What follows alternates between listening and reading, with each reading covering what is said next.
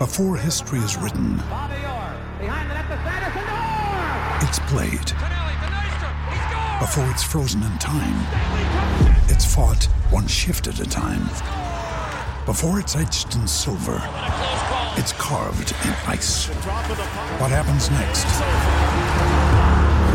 will last forever. The Stanley Cup Final on ABC and ESPN Plus begins Saturday. Another day is here, and you're ready for it. What to wear? Check. Breakfast, lunch, and dinner? Check. Planning for what's next and how to save for it?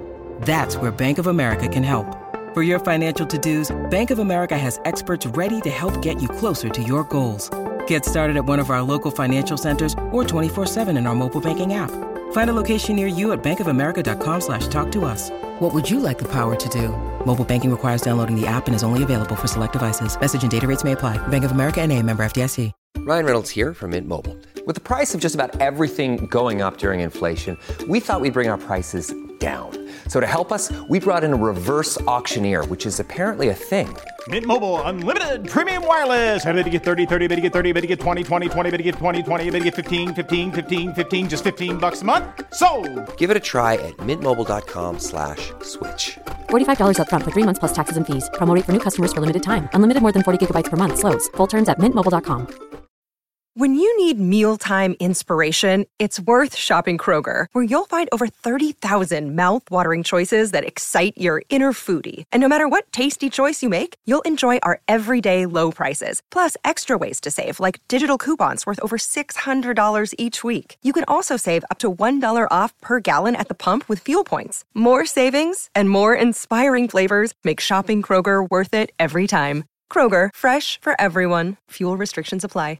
I had to go about it, write it out and find it myself. And there's some stories I can tell you. I had to fail. This is the Final Word Daily from the Commonwealth Games, Day 3. Jeff Lemon and Natalie Germanos with you. I believe, well, the show is brought to you by Advanced Hair. I know that for sure, the world leaders in hair restoration. I also know that it's my job to do the 30-second summary today. Yep. Okay, we've got 2 games. Just to set the scene before we start the clock, we've got Australia playing Barbados, and we had India-Pakistan in the morning. Here we go. India flattened Pakistan. They stomped them. 18 overs, reduced by rain, bowled out Pakistan for 99, and then Smriti Mandana basically chased it down on her own, made 64 in quick time, and then Australia went one better. They bowled out Barbados for 64 and chased it in 8.1 overs. I don't even need the 30 seconds. I could have done that in about 15 seconds. You could suggest that maybe out of the 4 teams today, 2 of them played cricket, not in the sort of Douglas Jardine style, but just in the remembering how to go through the basics, the mechanics of the game. A slightly painful day in a couple of ways for those watching on. Yeah, and sad as well, because India-Pakistan is always a big game, and it doesn't really matter whether it's in the women's game or the men's game. It doesn't matter the format. We had a lovely crowd in as well. It was a crowd that gave support to both, and the rain was threatening, so it was adding to all of the drama. And Pakistan just didn't show up. They don't have a good record against India, and India have got a dominant record against them, but they have beaten them twice in this format before. Yep. And they often lift their game against India in this format. And it just never happened and never got going. Well, it's 10 India wins out of 12 now in T20s and 11 out of 11 in 50-over stuff, so the Indian women have dominated. But like you say, we had the biggest crowd that we've had so far. The Holly stand was probably 2/3, 3/4 full, which was terrific. The atmosphere was a lot different to the test matches here, where it's often pretty boorish and unpleasant, whereas it was family friendly. There were people dancing around with the bull mascot and having a good old time, and it actually did start okay, because look, reduced to 18 overs, and Manibur Ali at the top of the order came out and went for it. Hit a big 6, her first 6 in T20 internationals ever. Over mid-wicket, she made, 32, and got going with a few boundaries. But once she got out, things started to fall away pretty quickly. Yeah, and again, I don't understand the batting order. Obviously, losing Nidadar is a massive loss for Pakistan. I still think they bat her too low anyway. She was brilliant in the previous game for Pakistan, but sadly out with concussion, which is a real worry, because it was a blow that she took to the head in the previous game, and she probably should have come off in that innings, because she's clearly suffering from concussion. She wanted to carry on.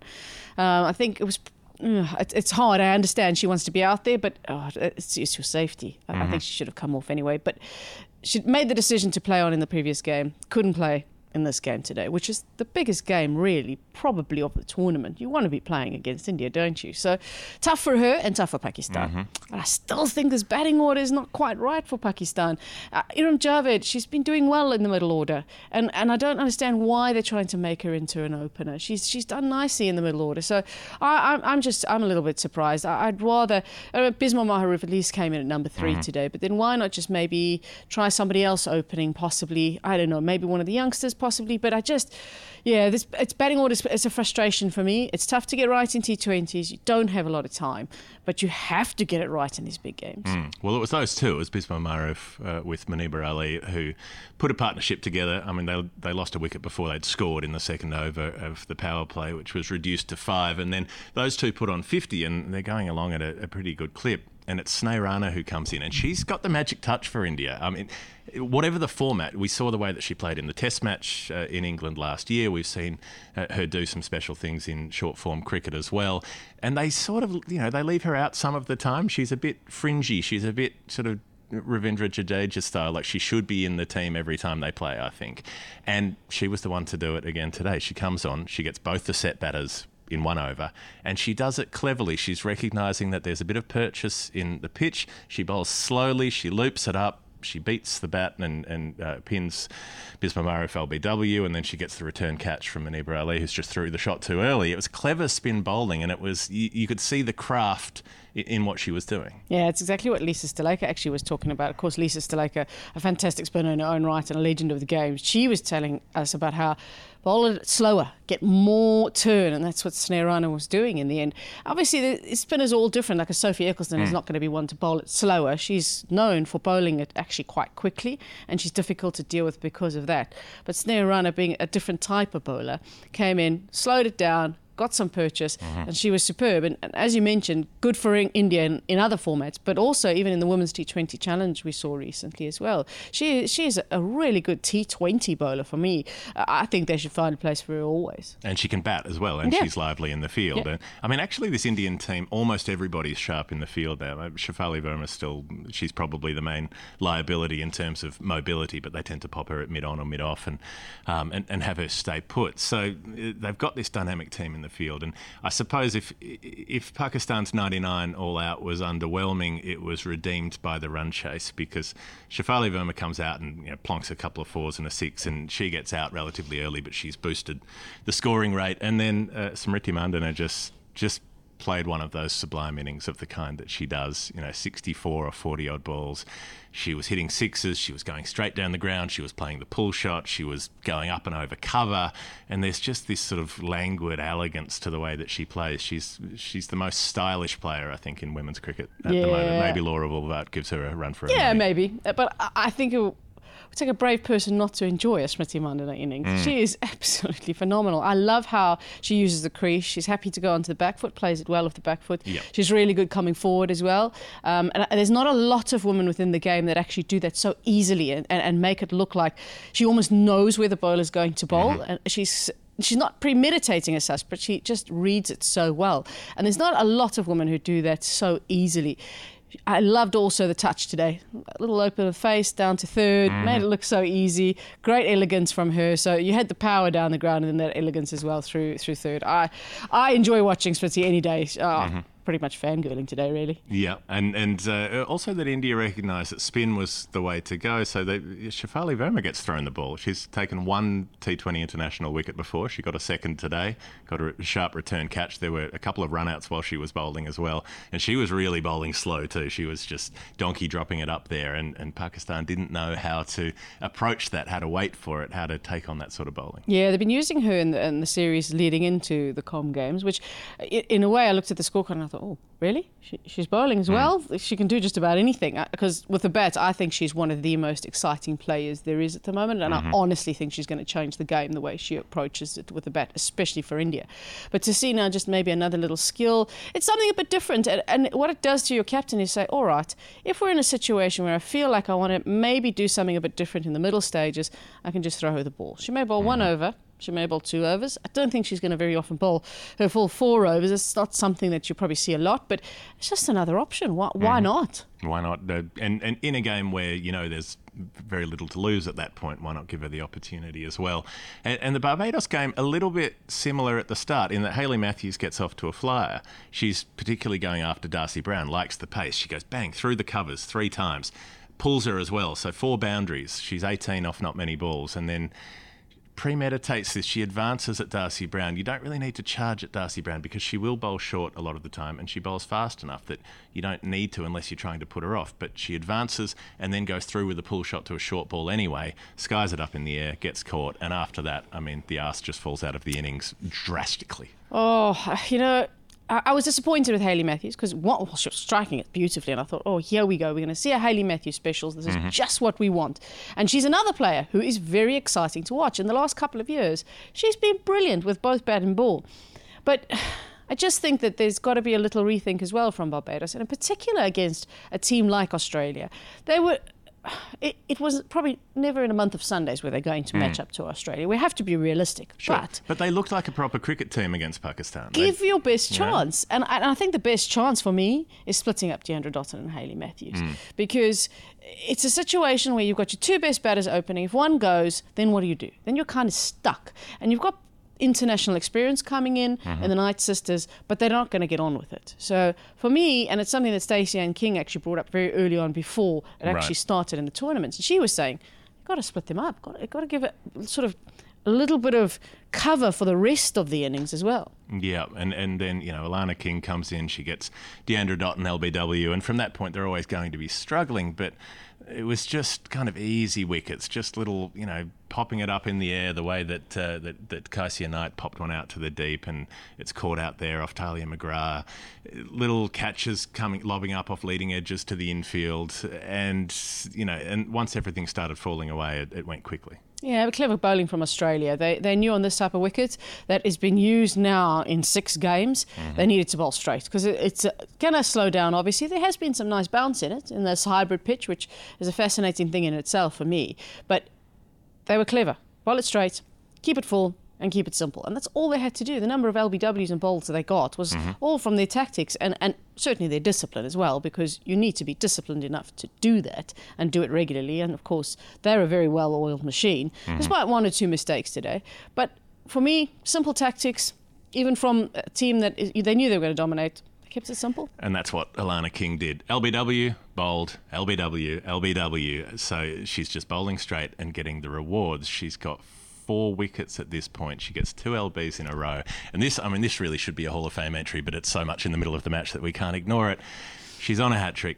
Meg Lanning brings the field in. She has about 5 catches around on the offside. She has a couple in the deep. She pops herself at slip. Alana King bowls a perfect leg break, turning away. Little bit of a poke and a prod there from Keeler Elliott, and off the outside edge, and Meg Lanning puts it down. You're the captain of the side and you drop the hat-trick. It was, she just lay on the ground with her head in the turf for about 10 or 15 seconds, didn't want to look up, didn't want to see anybody. And it was straight to her. She just snatched at it. She was too eager to get hold of it. She had a bit of a panic and went, ah! And it comes away off the heels of the hands and goes down. And it was such a perfect ball as well, because Elliott's a debutant. She's not in there for her batting. She's coming down the order as well. Her team's in all sorts of trouble. Why not give her a teaser outside the off stump? And she thought she's going to have a little poke at it, and she did. And Alana King was into her celebrations, way into it, because she thought, it's gone to Meg Lanning at slip. Here's my hat-trick. She had no doubt in the world. And as you said, it was straight to her, and she put it down. Meg Lanning is such a good player, all-round brilliance. I love her tactical brain. I think she's, obviously from a batting perspective, we know she's a standout. But in the field, she sets very high standards, and she's one of the reasons why Australia are so good, because she leads the way. So I can only imagine how she must feel at the moment. I'm sure it still hurts, and she would be gutted, because even though they absolutely romped home, it's a special moment for the youngster who only made her debut this year. Yeah. And she's already got a World Cup medal around her neck. She's played in the Women's T20 Challenge, played in the Ashes, and now she could have a gold medal around her neck too. Yep, but you don't get many chances to take a hat-trick. It doesn't matter, even if you're playing against relatively weaker opposition, the confluence of factors that have to come together, it's so unusual that to miss that opportunity it'll be something that hangs around, something that people keep reminding her about as her career goes on. Only one for Australia, by the way, in this format for this Aussie team, Megan Schutt. Yes. There's only one hat-trick, so that tells you how rarely it happens. Right, yeah. Renee Farrell got one in a test match in 2008 or 9, but yeah, they don't come around very often. So if we're going to be critical of the Australians, there's one thing for me, which is in the run chase. They need to get 65 to win. They've got 17 runs off the first 5 overs of the power play. Beth Mooney gets out. Stumped, fine. She's coming down the wicket, trying to smack one away, misses the ball, can't spin around in time, she's out. Elisa Healy at one point was 4 off 17. And, she has runs of low scores at the top of the order and all the rest of it. But the whole point, they talk up this big game about the bravado. Healy's job is to go out and attack and not worry about the consequences and all the rest of it. That looked like a player who was saying, I don't want to be the one who gets out chasing 60. I want to make sure that I'm not out at the end of the day. It just didn't sit right. There wasn't... they faced out a maiden. She faced out a maiden over from Hayley Matthews within the first 5. And then in the last over of the power play, Deandra Dotton comes on to bowl and it ends up going for 25. So 17 off 5 overs and then 25 off 1 over with an overstep no ball, a full toss no ball, a wide thrown in there. Lanning hooks a couple of those away for 6. The head-high one she hooks for 6. A short ball she hooks for 6 as well. So, it showed what Australia could have been doing if they laid into the bowling, but they didn't do it right off the start, which I thought when net run rate's important, you want to win this game as quickly as possible. Yeah, I just don't think it's the type of wicket to be able to do that from the get-go. I think you need to get the pace of it. And obviously from Barbados' point of view, even with the international experience, they're not express pace. So they generally can bowl. They don't actually normally give you a lot. Normally the plan from the West Indies point of view, obviously a different team, but normally their plan is 7-2 field, bowling it wide outside the off stump. They're basically giving you nothing. They're not there to take wickets up front necessarily. They're there to contain. And I think it's a very similar sort of plan from Barbados' point of view. Is really just contain in those first few overs, build some pressure, and then maybe take some wickets. And I think they were kind of trying to do that. And with Elisa Healy, when you've seen her before in tournaments, you know, oh, well, it's okay. If she's not looking good in the group stages, it's all right. You'll get to the final and she'll smash it. She'll make 100 in the final. She turns it on in finals. We should do the Hall of Fame. The Final Word Hall of Fame is brought to you by Advanced Hair. You go to advancedhairstudio.com/finalword if you want to get 15% off their hair replacement assistant. So it's something that affects women and men. Not in equal numbers, but it does both. And they have a range of options and you can get 15% off because you're friends with us. Almost the whole day was Final Word Hall of Fame worthy, really. Just the whole Barbados game was Final Word Hall of Fame worthy. The dropped hat-trick, the 17 off the first 5 overs, the 25 off the 6th over, the Deandra Dotton just losing the radar completely, the head-high full bunger off the top edge for 6. It was chaotic, it was shambolic, it wasn't necessarily quality cricket, particularly in the second match. There was some quality cricket in the first match, but the second one, aside from Alana King's bowling, I'm not so sure. Yeah, I think the Hall of Famer sort of standout for me would definitely be Meg Lanning, the drop in that catch. As you say, a lot of it wasn't up to the standard that we would want, and certainly not up to the standard that we've seen in the first 2 days either. But the Meg Lanning catch was probably the thing that I thought, that was probably the thing that surprised me the most. Other than that, for me, the weather. Yeah. Because it was rainy and gloomy this morning and spitting all the way up to when we were meant to start. We had a bit of a delay, lost a few overs. And then now all of a sudden it's bright sunshine in Birmingham. So I'm still getting used to the English summer. I'd give a Hall of Fame nomination to the Commonwealth Games organisers for setting things up so that we had to shave overs off the India-Pakistan game, which then finished, and we had 4 hours until the next game. 4 hours of bright, brilliant sunshine. But no, because of the timing, the schedule, I don't know, the TV network, I'm not sure what the reasons were. No, if they're not on by this time, you've got to start losing overs. Come on, they could have started the entire match after it had already finished and still played a full T20 international, and then played the next one. I will tell you the reason Go on, why then. we have so much time in between. It's because the tickets are separate. So you get tickets for the first game, you get tickets for the second game. You have to usher everybody out the You stadium. need 4 hours to usher everyone out and bring them back in. Clean the stadium, and then eventually you've got to have enough time to get people back into the stadium. Come off it. Just okay, but what they did today was say if you've got a ticket for the first game, you can come to the second game for free. So the whole way through, they could have just been selling day tickets and done it that way. Well, if we can get into it, if we've got some time, there is a reason. Yep. Okay, the reason why they haven't actually just sold just day tickets or just said you've got one ticket for the day, you can go to both matches, is because if you've got a whole bunch, maybe let's say India-Pakistan fans on a day like this, they might come to the first match and then nobody comes to the second match, and then no one has a chance to come to the second match. So basically, that's why they sell them separately. Yes. I just still think that there's got to be a way. There's got to be a better way, as a TV infomercial person said in Australia during the 1990s. So, and the last one for me was just the Smriti Mandana 6 down the ground that was so straight, so perfectly dead straight, like literally over the bowler's head, and it just came soaring up towards us in the commentary box. One of those little... with a little catch of breath moment as you see it come off the bat. She batted beautifully today. So I think that's it. That's the final word daily for Commonwealth Games Day 3. Jeff Lemon and Nat Germanos here. You can find what we're doing at patreon.com/thefinalword. And we'll have a day off because there's no cricket on the Monday. But we will be back on what will be day 5 of the games and day 4 of the cricket, if you can keep up with that, on Tuesday when England, New Zealand, South Africa and Sri Lanka will be going around. We'll see you then. I had to go